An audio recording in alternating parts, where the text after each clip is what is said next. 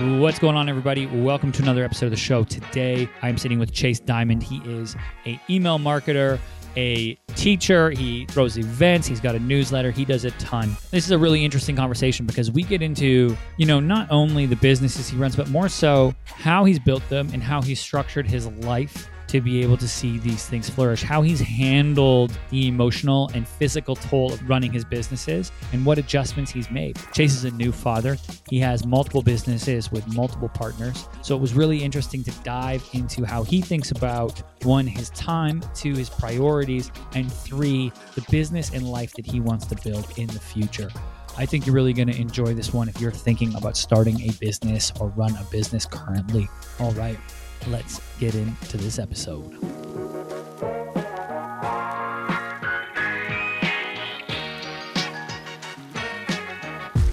What's up, my beautiful marketing people? Welcome to another episode of the Mind Your Marketing podcast. I'm your host, Jordan Shelton. Today, sitting with me is Chase Diamond. You may know him if you are deep into marketing Twitter, and you may know him as the email marketer extraordinaire, really all things email marketing. Isn't that right, Chase? Yeah, I guess that's correct. I appreciate that. I've been learning a lot from your feed, and I know you've got a course as well, and I want to kind of hear the whole story before we get into some specific questions I have. So let's start there. Let's walk back. How did you get into, retention, email marketing, or just marketing overall? Did you fall into it? Was it always the plan? Walk us through that. Yeah, so this story actually starts when I was 13 years old. So at the age of 13, I got really, really sick, and I was sick for the entirety of a year. And at the age of 14, I finally figured out that I had Crohn's disease. And I didn't feel like it was fair to go an entire year without a diagnosis. So from 14 to 16, I took it upon myself to raise awareness and fundraising for this charity called the Crohn's and Colitis Foundation. And everything that I taught myself and everything that I learned was really, for the most part, non-paid tactics. We did a little bit of buying ads in newspapers and magazines, but for the most part, it was very word of mouth and referral marketing and email marketing and phone calls and those types of things. Although at the time I didn't know that those had names, and I didn't really know what I was doing, right? Kind of connected the dots in hindsight.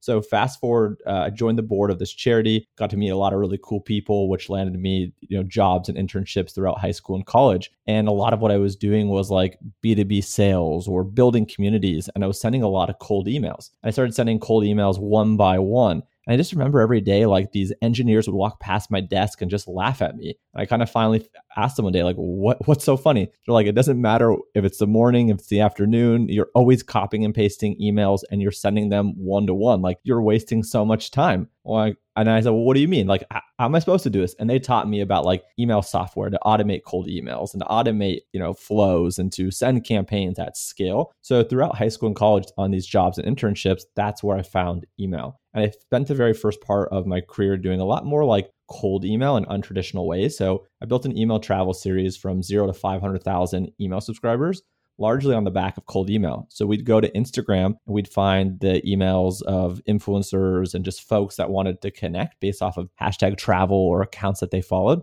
And I scaled that. We had a dating site that went viral, and a lot of it was Facebook groups and email. So every business I built, email was really a core component. And about 5 years ago, I specifically started doing email marketing for e-commerce. So that's kind of the long version. I love it. And I love how you have that, it took somebody walking by to be like, hey, you're doing that, a very manual way with regards to the sending one-to-one, and there must be a better way. And then you get in there and you start to learn the platforms, and little do you know that you're building the groundwork to now go and approach brands and say, hey, we can help scale your, e-com sales, and do that through email. Now, have you had to deal with any of these questions, or when people have budget of, hey, we want to do this channel over email, or email's dead, quote unquote, and then coming back and being like, actually, it's the only thing you do, own? Or have you ever had to address that, throughout your career as brands have maybe got excited about the shiny object, whatever it's a social media platform or YouTube or whatever it may be? Have you ever been up against that with questioning like that? Yeah, 100%. I would say a lot more in the early to mid part of the career, whereas lately I'm sure I've heard it recently, but a lot less infrequently. So, I started doing the kind of like the ecom email like 2017, 2018. So that really was like the heyday of Facebook and Instagram ads. So that really was the shiny object. People could scale like infinitely without much else. The smart brands were using email and, have continued to use email. But yeah, in the early days, being a newcomer to the space, other channels were way sexier, way more profitable, way easier. We got a lot of backlash of like, well, why would we do this? It doesn't work. It's dead. And a lot of people bring in like their own personal biases into the marketing mix. And there's a lot of issues with that, right? People aren't sending enough campaigns per week because they themselves don't want to receive too many campaigns. And if they only learned about segmentation, right, that would help them send more emails, but making sure the same person doesn't receive too many. I think now just through like the nature of the brands that we worked with in kind of the industry through iOS 14, 14.5, I think brands realize that they have to do a lot of channels well versus just a single channel. So absolutely have faced it, but far less lately. You said something really interesting there about overcoming our own,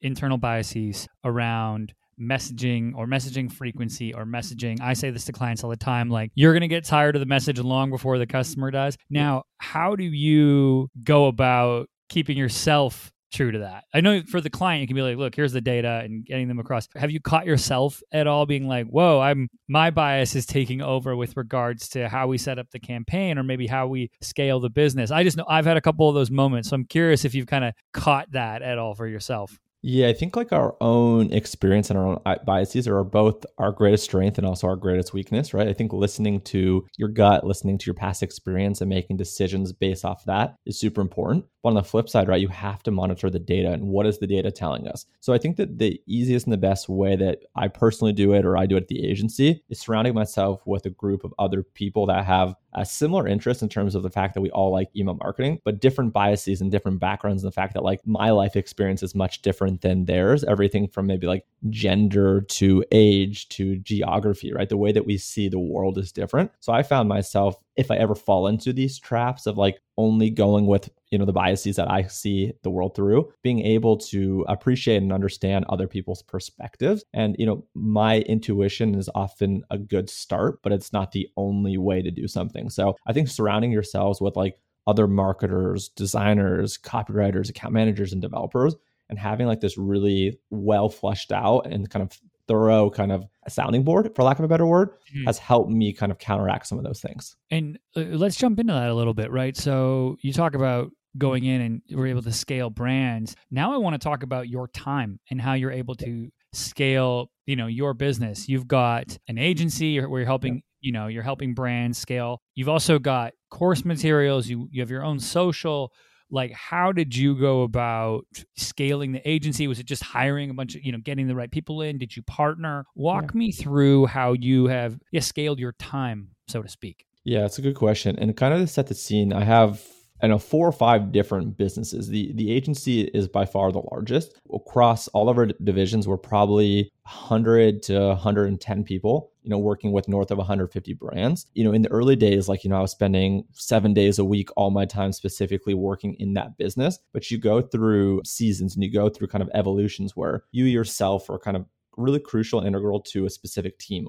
We call it a pod. I'm sure you probably call it something similar. And then the kind of the key there, right, is like you build this pod around yourself. So using email as an example, on the agency side, like we like to have 5 people with a client. It's a marketer, copywriter, designer, account manager, and developer. So in the first pod, I was the marketer. And then I had the visibility to be like, okay, I now need to bring in a right-hand person to be able to take the marketing off my back. And then from there, right, I would go build out pod 2. I would be the marketer and I'd hire the skill sets around me. And then I'd pull myself out, right? And you do this for a period of time. Now you have 2, 3, 4 pods of people. You now are kind of up top managing, the pods, right? So instead of being in a pod, you're managing the pods. And then over time, right, as you have other people that can manage the pods and they move up, you move up. So instead of managing the pod yourself, you're now managing the manager of the pods, right? And on each of those teams, you want someone on the design side to kind of be the head. You want someone on the copywriting to be the head. So now this way, as a marketer, you're only managing the marketers. You're not managing the design and the creative because, sure, I could try doing design, but you're going to end up with stick figures, right? Whereas the designer really understands like the colors and the layout and how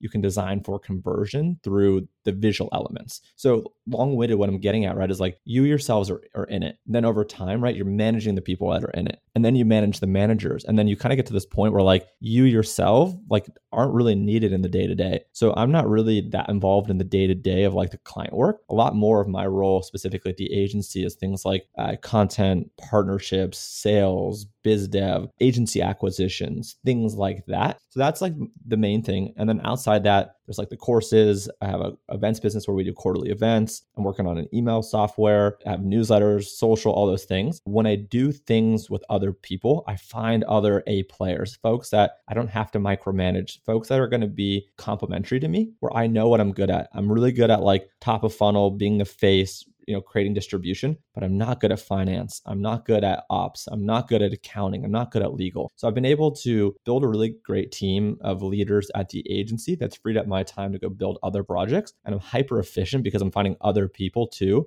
that have other things going on and they need to be hyper efficient. So long-winded, it's finding really good people, building really good processes. If things break, don't just jump in to fix it. Let the people that are actually in it fix it, or else every single time they're going to look for you to kind of apply the Band-Aid and actually fix it. You kind of become the bottleneck if you have to jump in every single time. I love that. And it's so true, right? Going and bringing in the A players, where I think a lot of people, when they start their agency, they think, oh, I need to just hire junior and I'll train. Because you think, oh, the cost of, somebody out of college versus maybe somebody who's done it 2 or 3 times, that I want to bring in, oh, the cost on paper is less. But you go through that once or twice and you realize really quickly, oh, now I'm spending half my time in an educational training role versus handing over the reins, right? And not to say there isn't, you have to have the entry level people as well. But I love the fact that you brought that up, is like, get around people that you can be like, amazing. You're good at finance. You're good at project management, whatever it may be. Go bananas. I'm going to do what I'm really, really value add at in the business. Now, do you, just in terms of managing that time, do you time block? Do you have set days for certain projects? Like, how do you make sure that, the events business doesn't fall to the wayside, for instance, or the news, the newsletter or whatever it may be?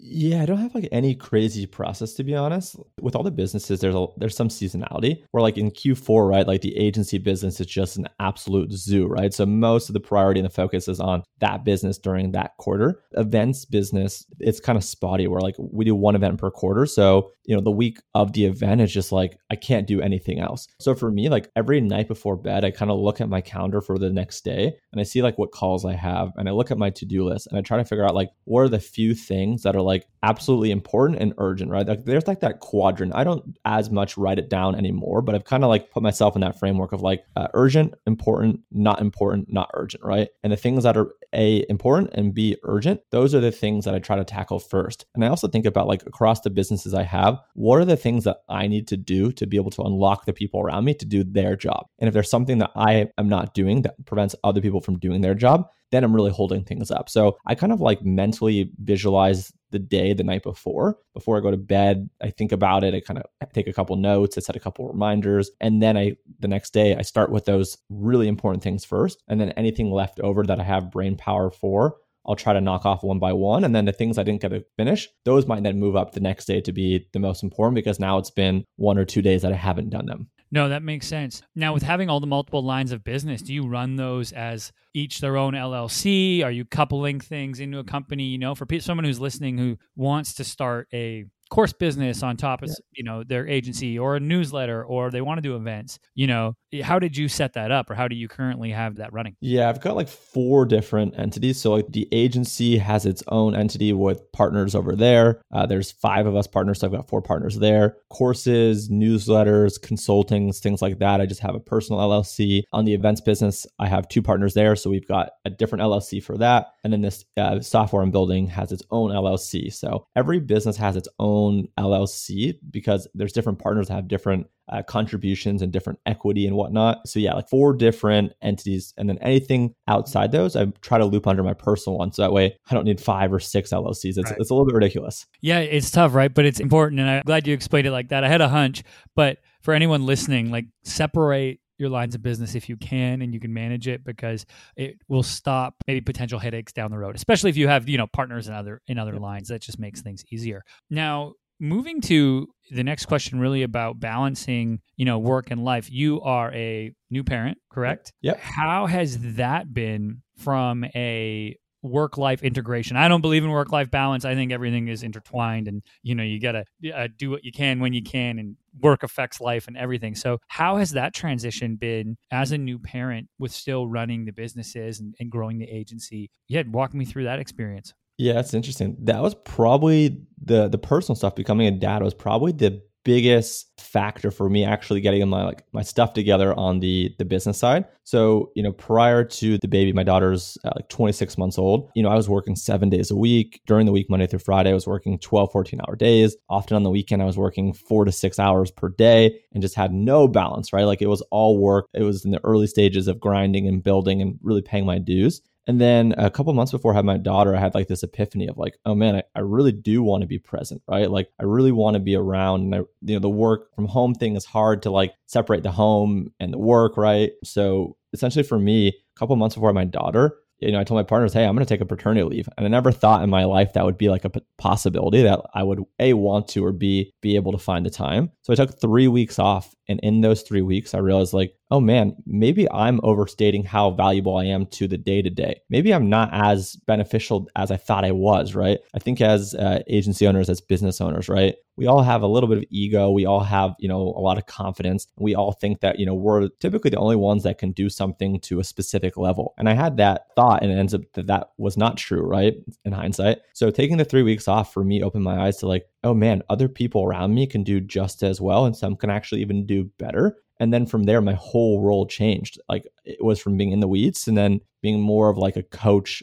versus like a team player, right? Like I wasn't a member of the team. I was more of like the coach that facilitated these people and got them the things that they need and really stayed out of their way. So that was one. And then two, as a result, like it's made me be really hyper efficient and really consider new projects. Like, is this going to add a lot of value to my business? Is this going to add value to my life? And I've gotten better at saying no, right? Because, I now have something that's an opportunity cost. The more time I spend at work, the less time I got to spend with my wife and my daughter. So it's really just made me view opportunities where like opportunities have to either produce X amount of happiness, Y amount of dollars. They have to be a lot of congruent. I don't want to be the sole person working on it. So I kind of have created like this framework of how I make business decisions, knowing that it's going to impact my personal decisions that impact my business. So it's been interesting. I love it. And it's interesting to have that, light bulb moment almost, right? I think kind of to the first point you said where you realized that you didn't have to be in the day-to-day. I think entrepreneurs,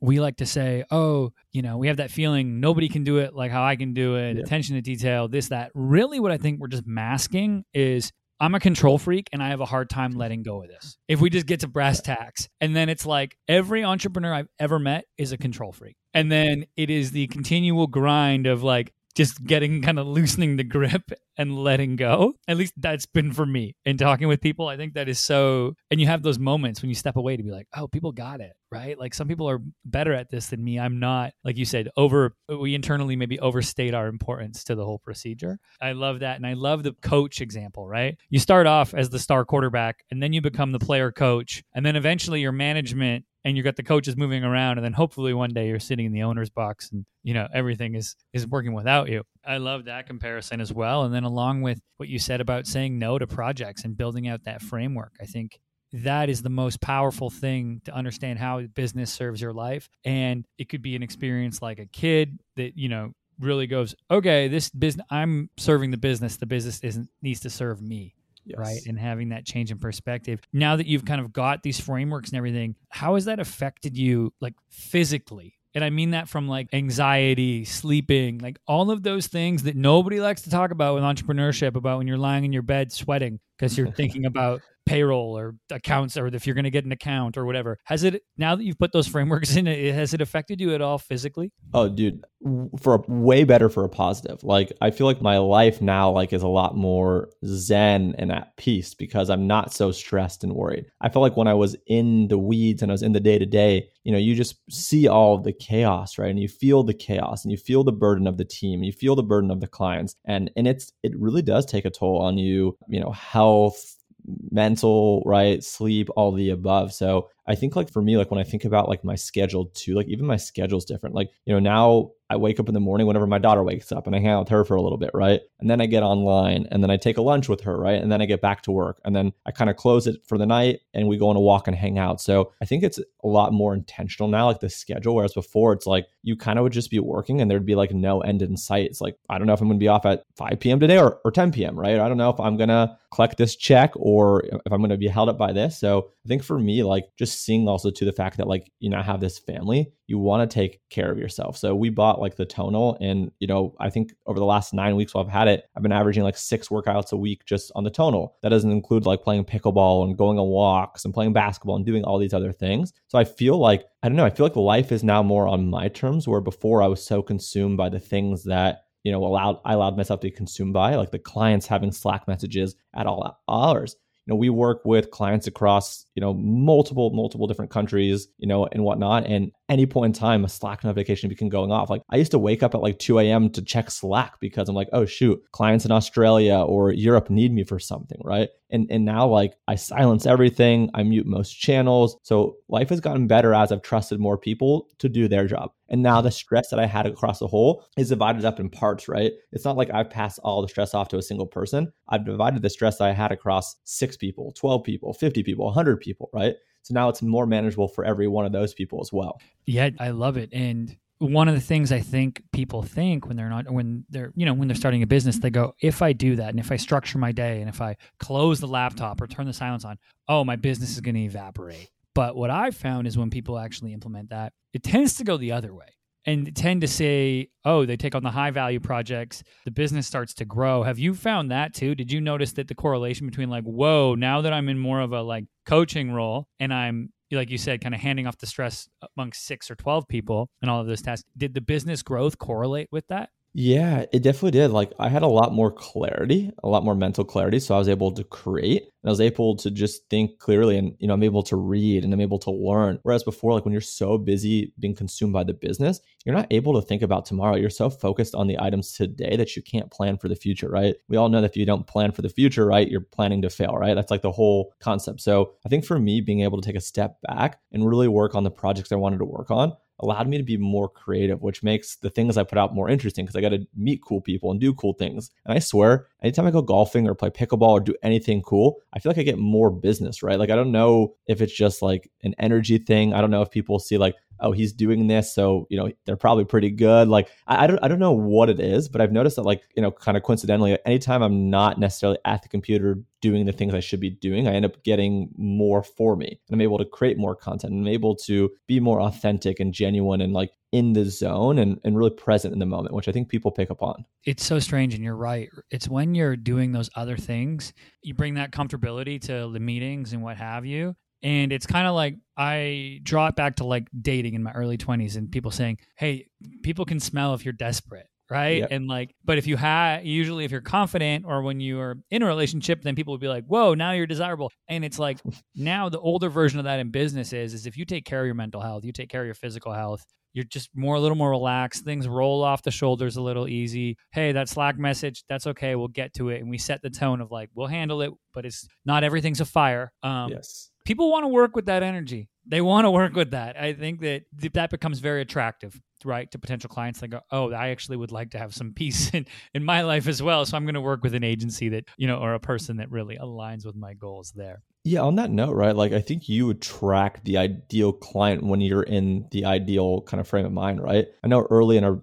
early days, like we took anyone and everyone and we were scrambling. We found the clients that were also scrambling, right? Which those two together are not a good fit. That there's no balance there. We're both just like running around like chickens with their head cut off, right? But now like in the state of mind that, I'm in, and it seems like you're in as well, right? You really attract the right clients and you really repel the wrong clients. You can kind of hop on a call and it's like, if someone has similar energy and similar values and similar way of thinking about business, that's a good fit. And if you have someone that's on a call that's polar opposite, it's like, hey, I'm really appreciative about the opportunity, but I don't think we're the right fit for you, and therefore you're not the right fit for us. So I think like when you think clearly and level-headedly, and you think about like midterm and long-term decision making, not just the short term, you end up with clients that are going to stick around for longer. They're actually going to be partners, right? They're going to value you versus just clients that are just looking to use you as a stepping stone, which there's nothing wrong with that, right? But I think you attract the right clients when you yourself are ready for it. Spot on. I am right there with you. Chase, this has been awesome, man. I appreciate you taking the time today. Now, for anyone who wants to connect with you online, where should they go? Yeah, Twitter would be the best place. So my handle is ecom Chase Dimond. There's no A in Diamond, so it's just DIMOND. So ecom Chase Dimond. And I will put a link to Chase's Twitter in the show notes page, so you can just click on through and connect with him. Chase, thanks again for coming on today, man. I really appreciate it. Yeah, thanks for having me. All right, everybody, that's it for this episode. As always, I'm your host, Jordan Shelton, and I will see you next time.